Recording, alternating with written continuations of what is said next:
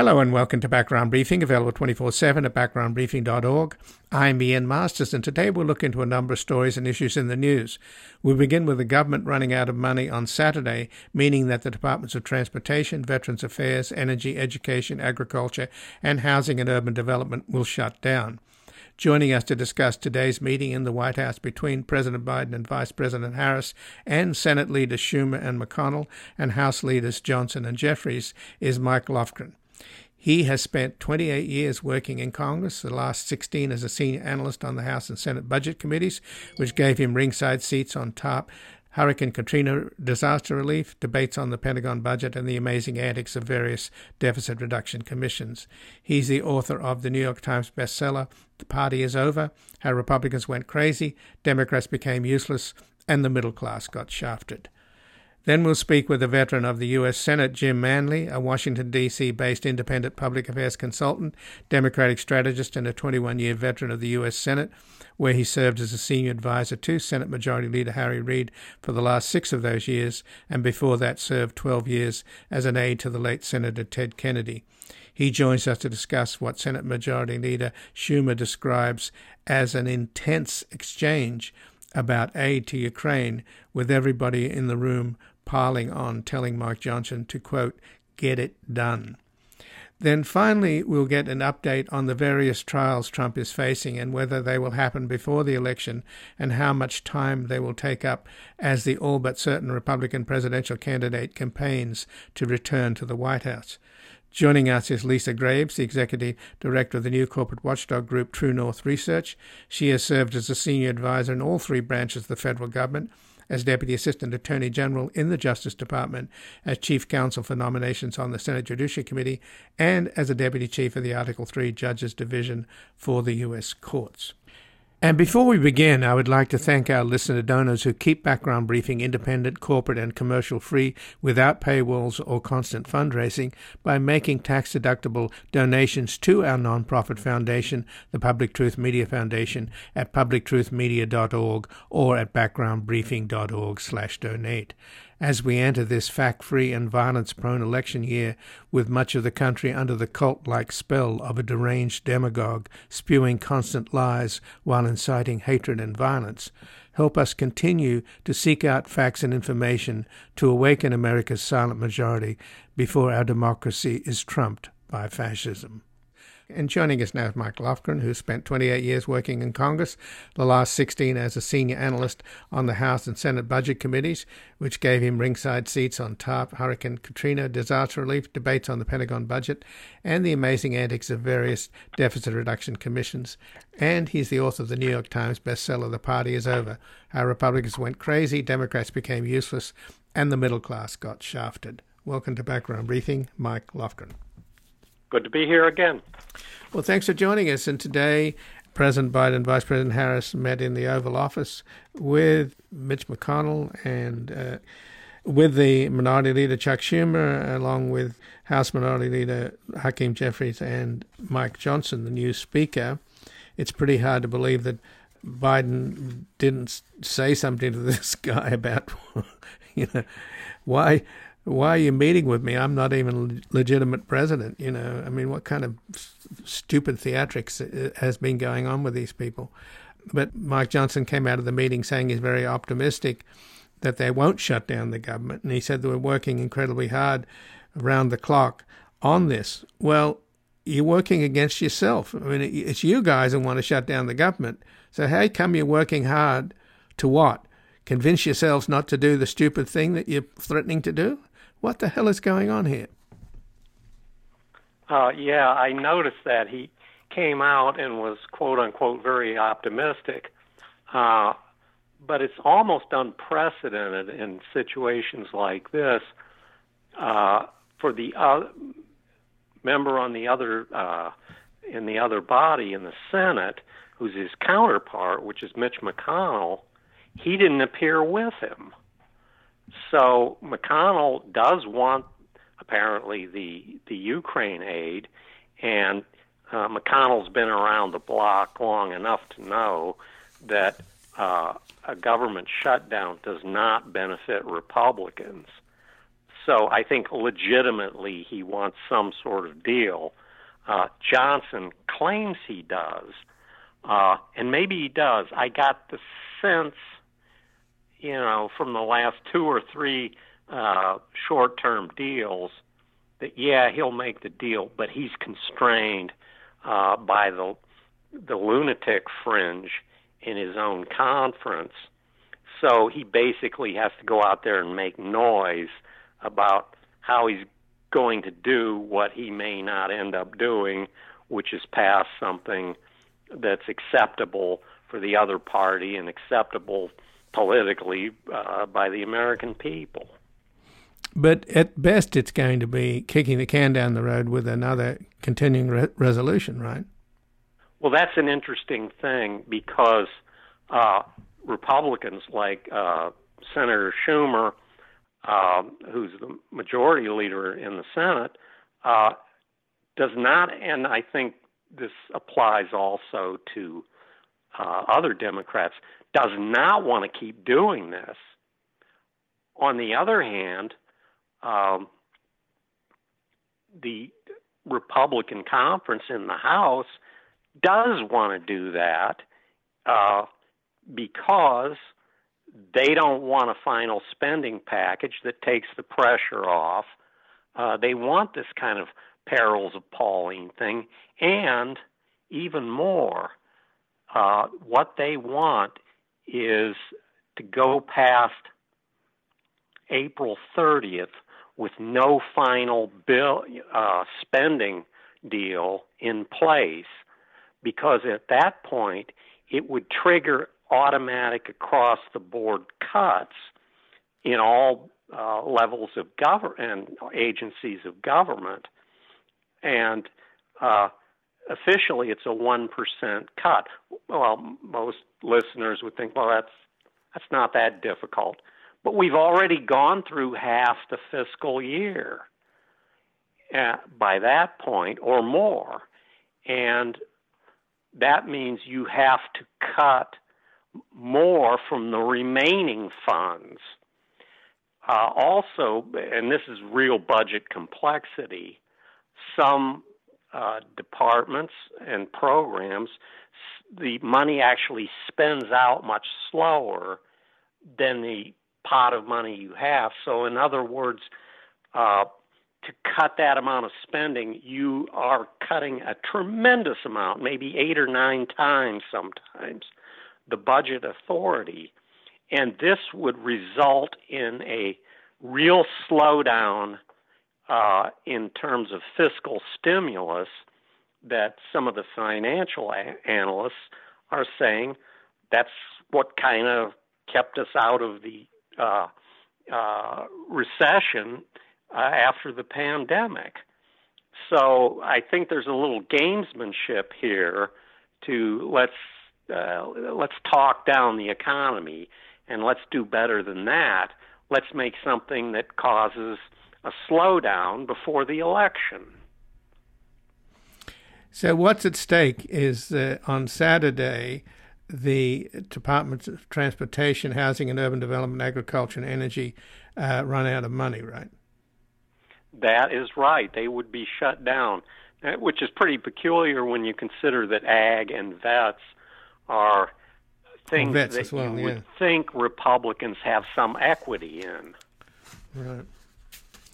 Well, apparently veterans getting health care does not mean anything to them anymore. Well, isn't that the question, though, about Mike Johnson? Is he a part of the wrecking crew, or is he trying to do the job that he's supposed to have and act responsibly? I think we can go back to the old KGB term from the Soviet Union. Maybe he's not fully on board, but he's a useful idiot. On board whose agenda? He's not necessarily on board the Freedom Caucus's complete agenda, but he's their useful idiot.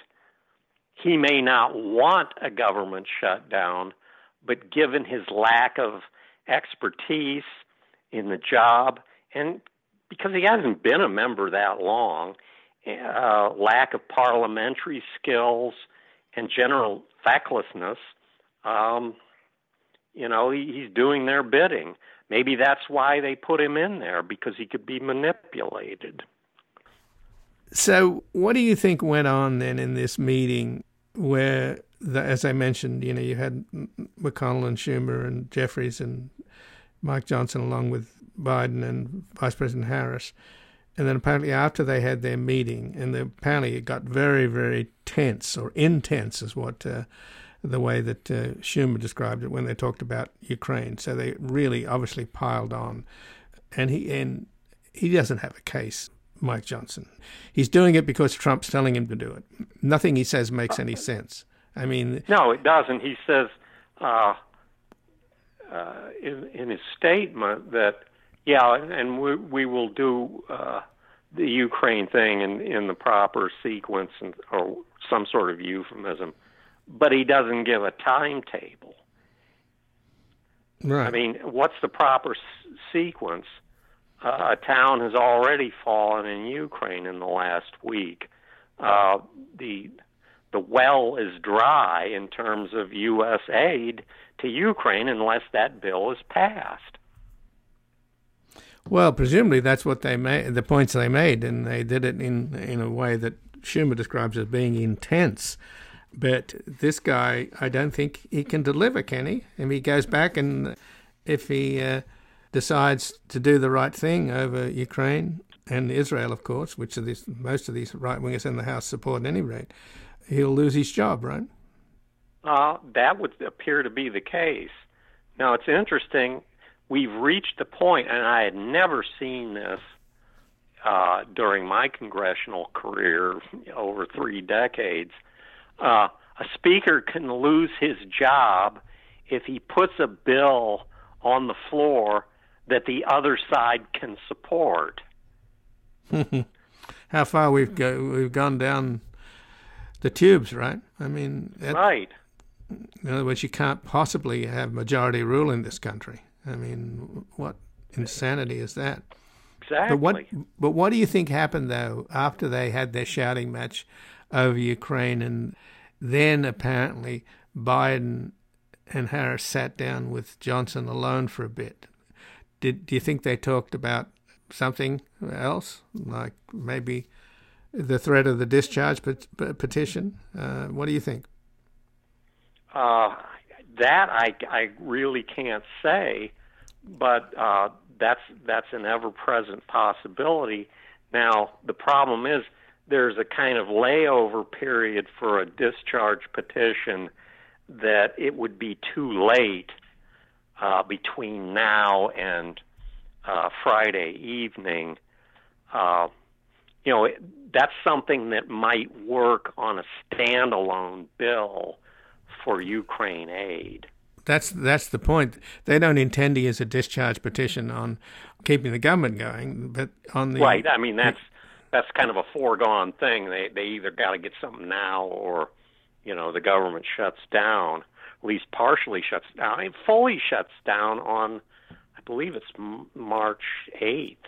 Mm-hmm. If they don't get something that solves that problem, not just the 4 agencies. Right, but I was thinking. But I would say a discharge petition is a real possibility. Whether or not Biden and Harris discuss that with him, I don't know.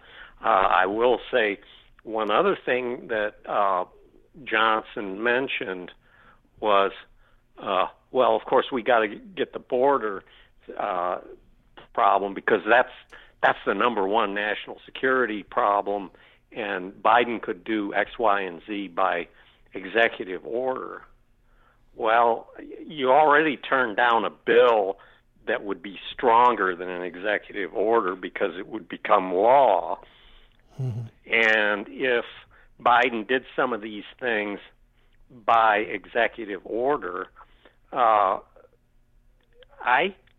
tend to think you would get one of these conservative legal groups filing a suit in federal court to put an injunction on it because it was Biden's exceeding his authority, just basically to cause mischief. Mm-hmm. Well, I was thinking of obviously it's not likely that Biden would interfere with the House. It's just not done. But talk about discharge petitions. But it seems to me that it's the way for Johnson to get off the hook because it's out of his hands, right? In other words, if he wants to do it. That doesn't really change the psychology of the Freedom Caucus. They would still say, how did you let this happen? Right. So in other words, nothing's going to get done on Capitol Hill as long as you've got these crazies, being the tail that wags the dog. As long as they're in the majority, that would be the case. Right. So somehow we've got to survive until November, or actually January of 2025? That is the case. When you have that kind of a House majority, they can't pass any bill because that is their agenda. They don't have a positive agenda. It's just basically putting the government to a halt. Right. Well, that's what Chip Roy's saying today. That they think that they have to shut down the government in order to get these crazy demands that they have that represent a very small majority of the American people. So this is a form of terrorism, isn't that what John Boehner referred to these people as, the legislative terrorists? Legislative terrorists. Well, he's right.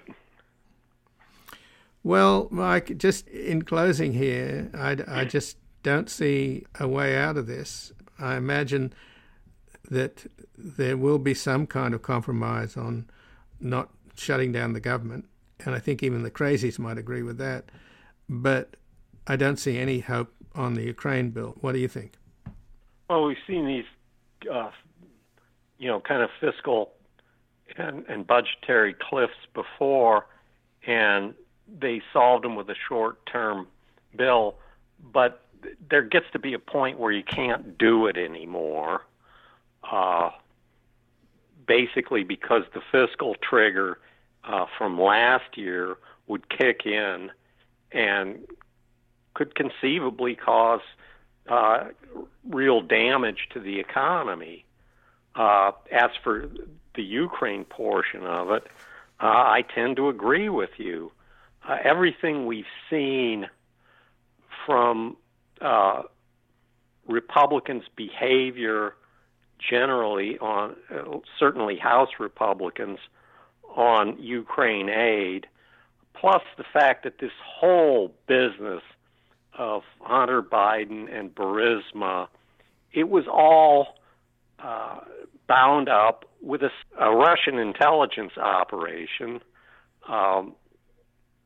and the business of the key witness in the Comer investigation, quote unquote, basically having lied to the FBI and having Russian intelligence connections, just tells us how implicated the entire Republican Party is in all this disinformation and in hoping, apparently, that Russia defeats Ukraine, because that is what Trump wants, and he's going to get it from the Republican Party. They will deliver for him if they can. And why do you think Trump wants that? We've known for years.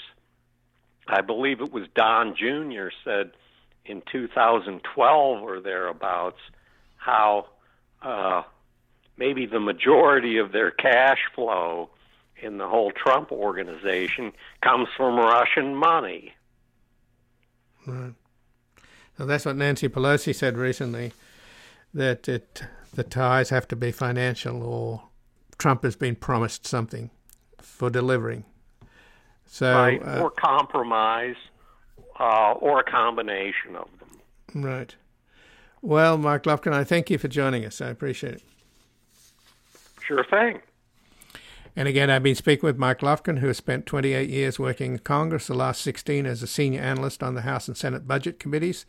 And he's the author of the New York Times bestseller, The Party is Over, How Republicans Went Crazy, Democrats Became Useless, and the Middle Class Got Shafted. We're going to take a brief station break and back speaking with a veteran of the U.S. Senate about what Senate Majority Leader described as an intense exchange about aid to Ukraine, with everybody in the room piling on, telling Mike Johnson to get it done. And unfortunately, the recording in this upcoming interview is our backup recording. The main recorder crashed on us, so bear with us. Since it cost a lot to win and even more to lose, you and me might have spent some time wondering what to choose. Goes to show you don't ever know. Watch each card you play and play it slow. Wait until that deal come round. Don't you let that deal go down. No. Welcome back. I'm Ian Masters, and this is Background Briefing, available 24/7 at backgroundbriefing.org. And joining us now, Jim Manley, a Washington, D.C.-based independent public affairs consultant, Democratic strategist, and a 21-year veteran of the United States Senate, where he served as a senior advisor to Senate Majority Leader Harry Reid for the last 6 of those years, and before that served 12 years as an aide to the late Senator Ted Kennedy. Welcome to Background Briefing, Jim Manley. Thanks, Ian. Haven't been on the show for a while. Glad to chat. Well, I'm glad you've joined us because it's been a big day in the Oval Office with President Biden and Vice President Harris sitting down with Mitch McConnell and Schumer on the Senate side and Mike Johnson and Hakeem Jeffries on the House side. And Mike Johnson has been trying to get a one-on-one with Biden, which Biden's resisted. I mean, I can imagine that Biden's a little burned by the idea that Mike Johnson doesn't think he's a legitimate president, and he went to bat for Donald Trump's big lie. But nevertheless, at least they're sitting down together. And so what's your takeaway? Chuck Schumer said after the meeting in a press conference that they're making good progress towards avoiding a shutdown. But on the other hand, there's the issue of funding for Ukraine. Yep. A couple different things. First of all, and Senator Schumer also called the meeting intense, and I want to get back to that in a second. Interesting choice of words. But to go back to what you said about the speaker, I mean, sure, there is the issue that he doesn't believe that the president was legitimately elected. But, you know, it's the president's job to get beyond that. The real problem is that as speaker, his word is no good. So I have zero problem with the president and his team refusing to sit down and talk one-on-one with the speaker. Though, interestingly enough, they did have a private meeting after the regular scheduled meeting. So that's point number one. Point number two is, like I said, interesting choice of words that Senator Schumer used when he called the meeting intense. Oval Office meetings are a lot of different things. There were two in particular between the Democratic leadership and the former President Trump that could be charitably described as chaotic. But intense is rarely used because it's always underestimated. Folks sometimes don't underestimate, you know, how intimidating it is doing a meeting in the Oval Office. It's a very small room, but very intimidating. Usually, folks are on their best behavior. So I'm curious to see, as more and more reporting comes out, what exactly was intense about it. What I've seen so far suggests that they made a case, you know, how quickly Ukraine needs to get additional money, and maybe that's just it. But again, I found that an interesting choice of words. Well, what Senator Schumer said was that, quote, the meeting on Ukraine was one of the most intense I've encountered in the Oval Office. And apparently they said to Johnson, quote, we said to the speaker, get it done. And then the speaker eventually came out, made a statement, didn't take any questions, which again signifies, you know, reeks of fear. And he again reiterated that, you know, something to the effect that Ukraine aid will be addressed, you know, at the proper time. But the first thing this country needs to do is secure its own borders. Of course, it leads any reasonable person to say, but you just torpedoed a potential deal a couple weeks ago. But, you know, that's just me speaking in crazy talk. Well, you mean speaking truth which is no longer acceptable in Washington? But I guess, can we in any way feel better about the fact that maybe the Energy, Department of Transportation, Agriculture, VA, Housing and Urban Development departments will not shut down on Saturday? Well, I think there's a chance that Congress will pass a temporary short-term measure to extend the deadline by, X number of days.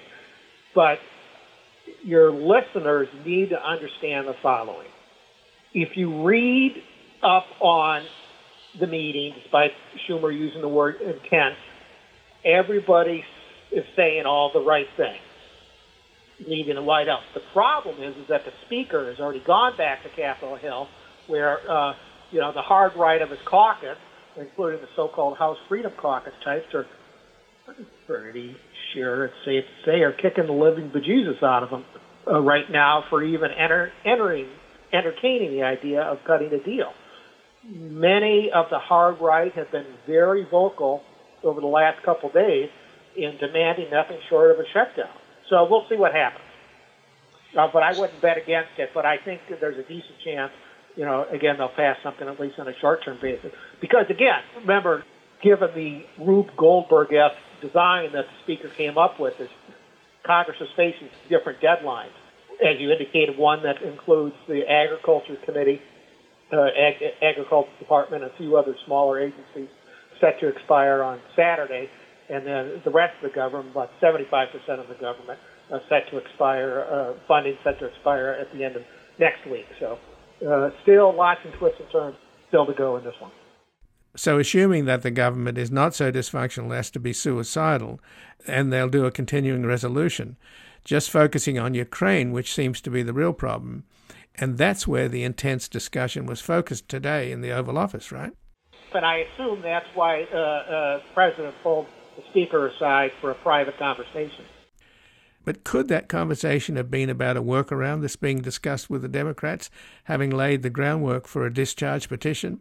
And it's quite possible that they'll get enough Republicans to join it. I know it's considered treason on the part of the Republicans to do such a thing, but given how serious the moment is, maybe it will happen. What do you think? Well, a couple of things. I doubt that the President raised it again in that private conversation.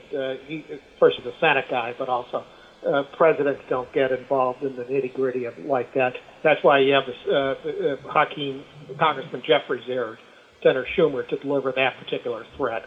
But leaving that aside, as you suggested, while it's in the works, I'm not quite so sure, it's going to pan out. It goes against what is supposed to be inbred into the caucus in that you don't do stuff like that. But maybe things are getting so desperate that they're going to have to make that move. But they are very rare, as you know, and there's a reason for that, and that is that despite all the chaos and confusion, members of the Republican caucus don't like to vote against the caucus. So it's possible, but personally, Ian, I don't place my credit in it. Again, I never was a House guy, but, I think it's more likely that the Speaker caves at some point, whether he loses his job or not because of that really is not my concern.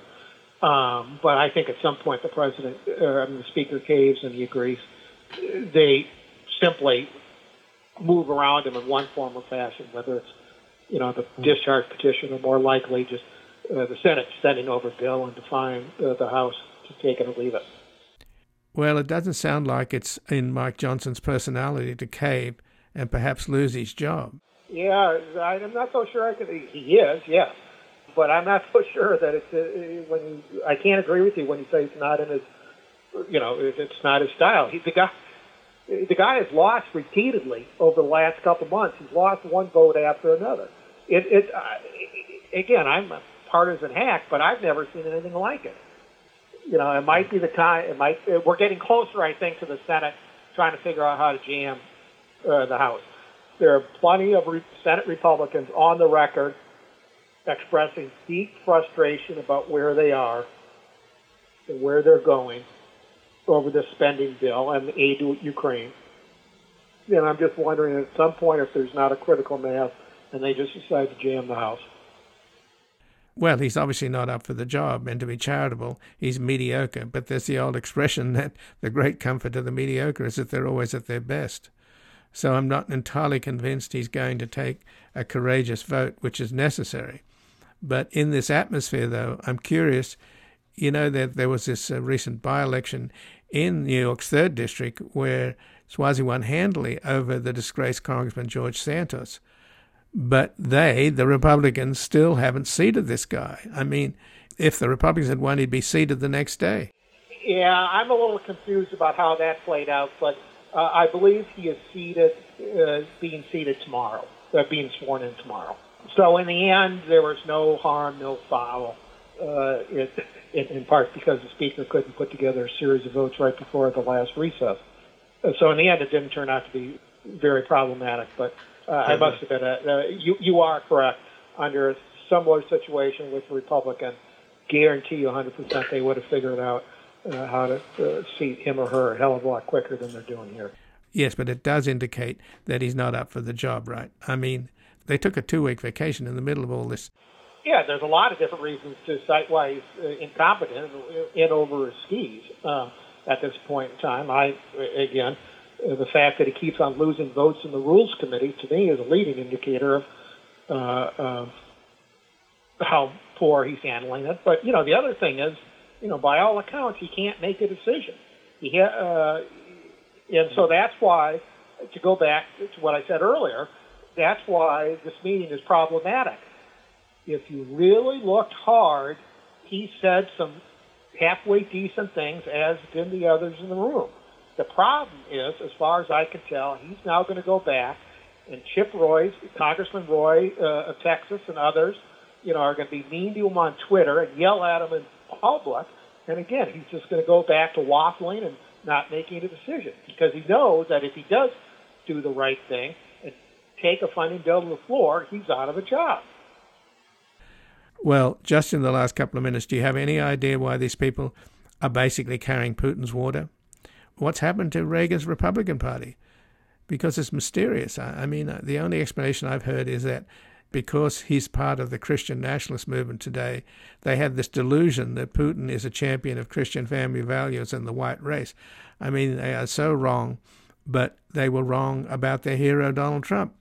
And he's certainly no Christian. Well, and I think, I think that's where, I don't want to say better question, but another way to phrase it is, what exactly is driving Trump to do Putin's bidding? Because, again, all of this is about Republican dysfunction. And, meanwhile, the world is paying a price.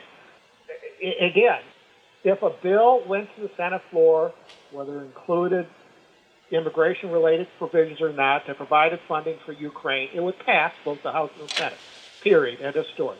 The only reason why that hasn't happened yet is because of Donald Trump. Period. End of story. Sure looks weird. I spent 21 years working in the Senate. I've never heard of Russia, except for an object of, the evil empire kind of thing. There's Russian influence all around the Republican Party, and I don't claim to understand it. Well, it may have something to do with money, because we have a money-driven political system. But it might also have something to do with compromat, as the Russians say. Unfortunately, the Mueller report got sidetracked by Bill Barr, and the press don't want to touch this anymore. They think it's an old story. But given what we just learned about the guy who's at the basis of the House impeachment efforts, the evidence that's been presented to the House impeachment crowd, it's coming from Russian intelligence. That ought to get these clowns in the House's attention to what is really going on. Yes, absolutely. And just to echo a point that you just made, the media failed spectacularly to properly contextualize that particular situation. It's just very disappointing. Well, Jim Manley, I thank you. Sure, thank you, Ian.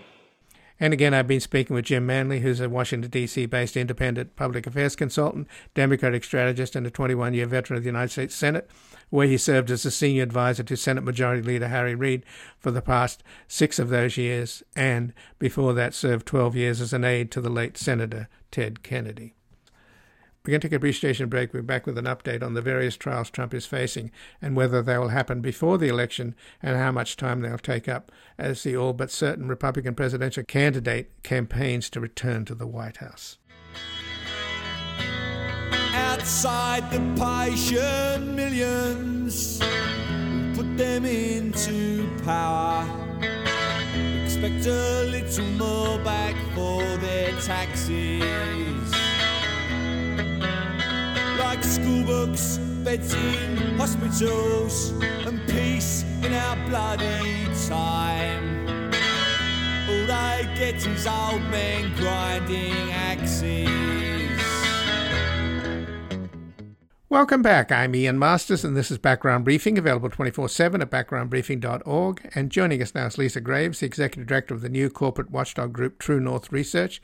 She has served as a senior advisor in all three branches of the federal government, as Deputy Assistant Attorney General in the Justice Department, as Chief Counsel for Nominations on the Senate Judiciary Committee, and as a Deputy Chief of the Article 3 Judges Division for the U.S. Courts. Welcome to Background Briefing, Lisa Graves.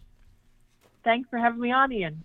Well, thanks for joining us. And since you have covered all bases in terms of the judiciary here, what's your sense about the various trials Trump is facing and whether they will happen before the election and how much time they will take up? Because Trump is all but certain Republican presidential campaign. And, of course, he's in the middle of campaigning, apparently, in the hush money trial about to begin. He's going to have to spend weeks in the court, isn't he? Oh, well, I think so. I mean, that's certainly the forecast in terms of how long that trial is slated to take. You know, this is an unusual circumstance to have someone who has committed so many potential civil and criminal violations that he is in the midst of a number of pieces of litigation. And, you know, I've had the concern in my personal capacity that in part Trump is running just to stay afloat financially and partly to try to avoid liability, both criminal and civil liability, by trying to seize the reins of power to, you know, immunize himself. So on the one hand, he's claimed that this is extraordinary to be facing this much potential litigation as his campaign is underway. On the other hand, he's a private citizen. He's not in office. He was voted out of office.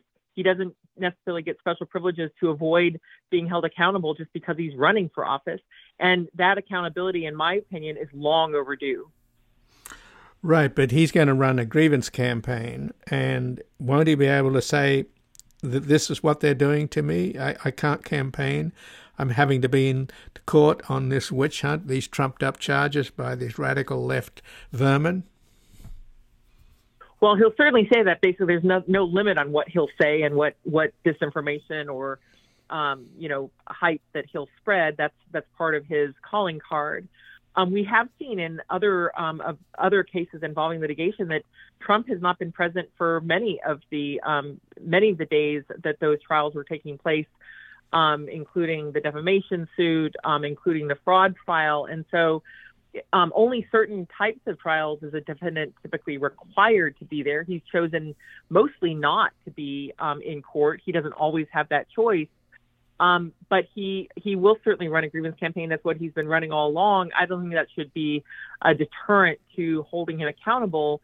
One of the interesting things that has emerged despite the headlines during this primary season is that, in fact, almost half of the Republican voters, 40 to 50%, 40 to 49%, I should say, have voted for candidates other than him.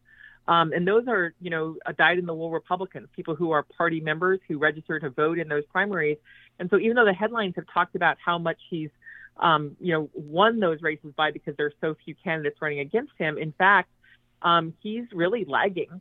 Because I think a number of Republicans recognize that he, is a deeply flawed person and that these trials, aren't a witch hunt, that they actually do raise serious concerns. Now, I'm not saying that everyone who voted not for him agrees with those concerns or agrees with litigation against him. But the fact is that I think he's trying inappropriately to use the fact that he's running for office as an inappropriate shield against being held accountable now. I do wish the trials had occurred earlier. I wish that they'd moved more quickly and started last year. But unfortunately, the wheels of justice have run slowly. Well, I think Merrick Garland has been a terrible disappointment. For the life of me, I don't understand why he dithered so long. Do you have any idea? I don't know. I don't have any firsthand or secondhand knowledge of that. I do think it's been disappointing how slowly the Justice Department has moved on this issue, on these sets of issues, and others. And I think that Merrick Garland had a very strong reputation as a judge. I don't know that that reputation is for the kind of alacrity that's needed at the Justice Department with the exigencies we faced, with the actual existential threat to our democracy that Donald Trump posed and has posed and continue to pose in terms of trying to overturn election results, disrespect the Constitution, and basically try to fulfill a coup through a variety of means. And I think that to me warranted much faster action, whether that was going to be internal or the appointment of a special counsel, that it should have happened quickly and not slowly. And so, I think judges typically do move more slowly. Certainly appellate judges have a different pace in their work with their caseloads than, for example, the Attorney General. But I think that it's unfortunate that these cases, some of the cases have been were slow to start because they were slow to start, at DOJ.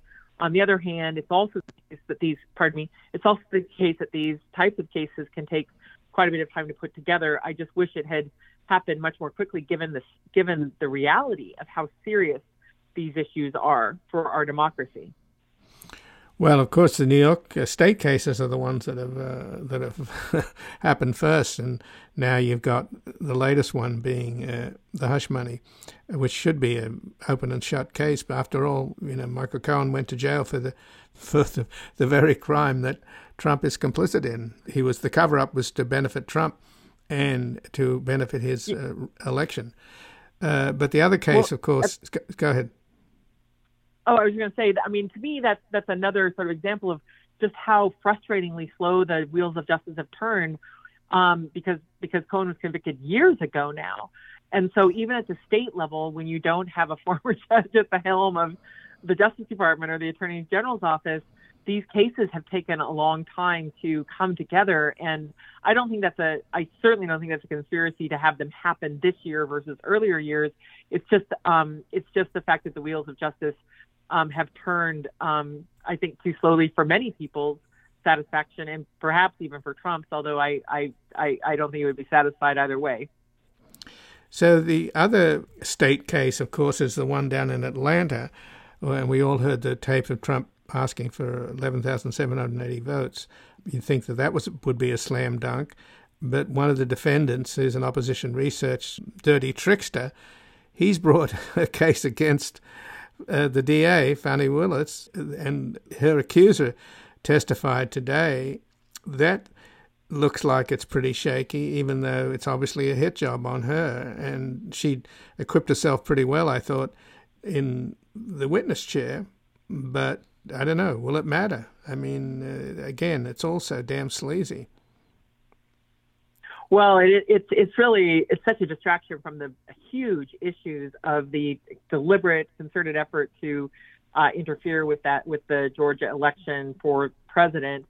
It was concocted by Mike Roman, who's a longtime sort of attack man for the right. Initially, in some ways, or not initially, but for a long time for the Coke machine.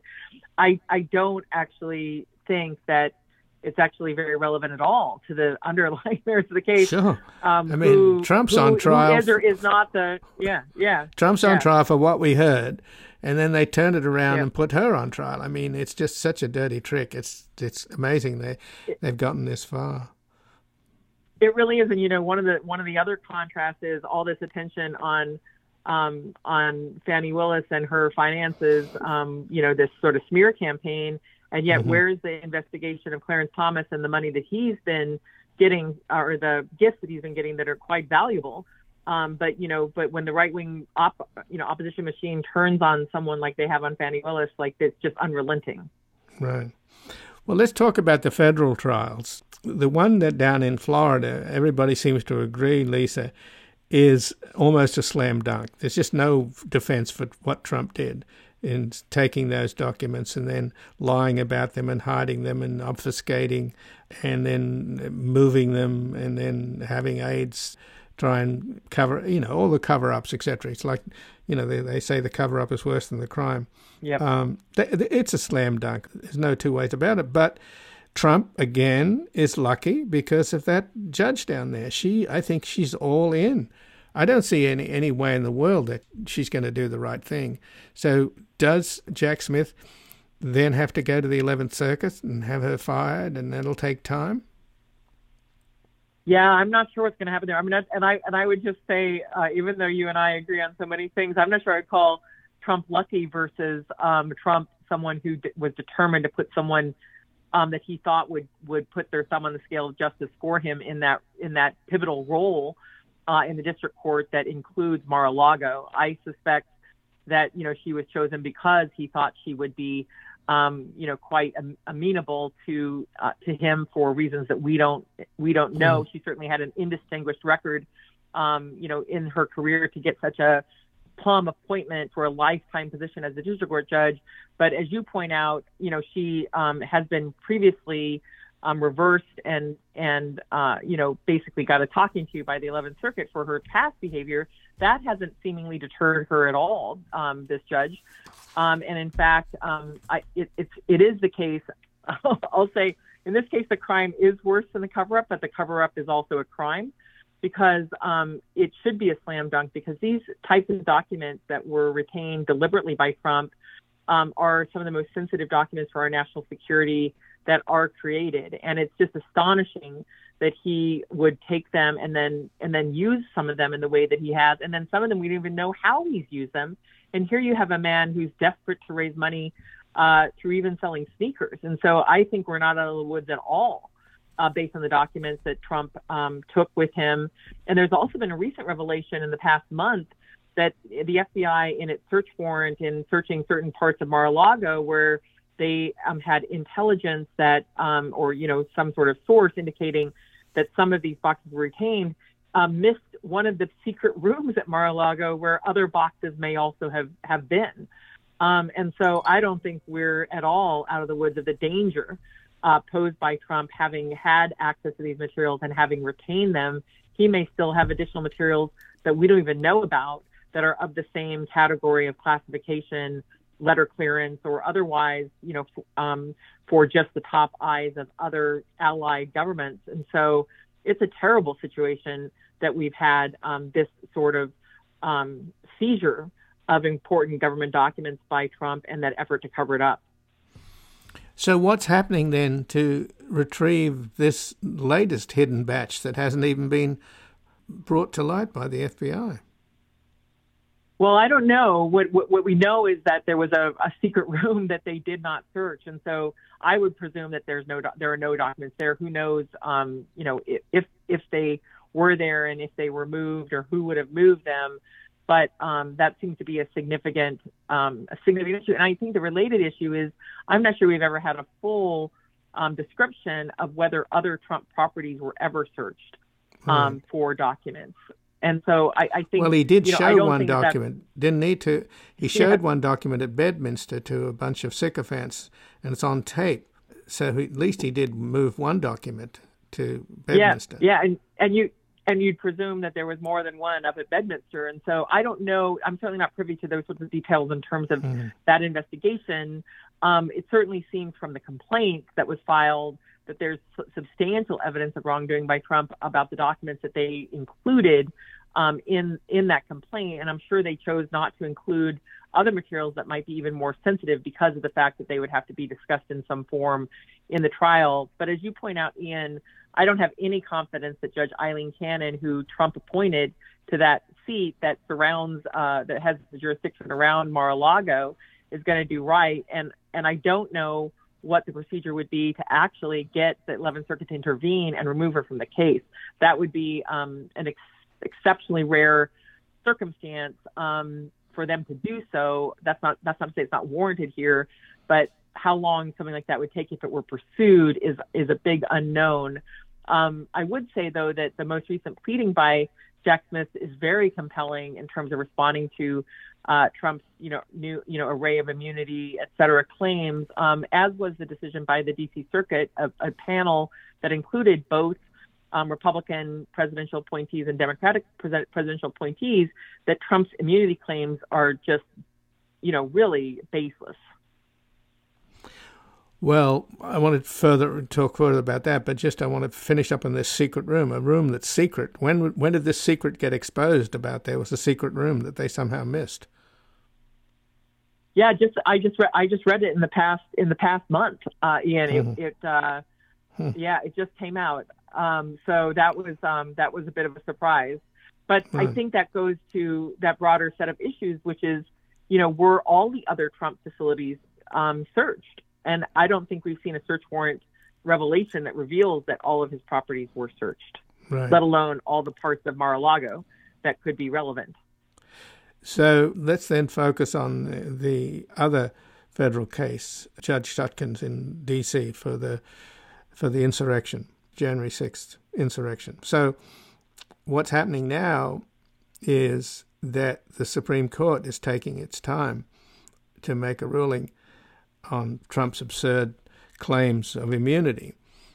Is that deliberate? I don't trust these people at all. I think they are right-wing Republican activists in robes, and it's about time everybody figure that out. And my fear is that they're going to delay making decisions on this to have Judge Shutkin twist in the wind and they once again delay that particular trial. What's your sense? Well, I am worried about this U.S. Supreme Court because of how political it has been, how partisan it has been. On the one hand, we're waiting every day for a decision in response to Trump's claims about immunity in the case that Judge Shutkin is handling, as you point out, Ian.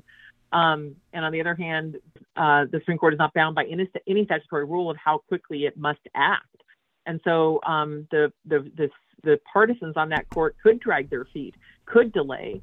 And in fact, the process within the U.S. Supreme Court for issuing a decision is one in which, there's a count after an argument or after reviewing the papers if they don't have an argument, but there basically is a vote count.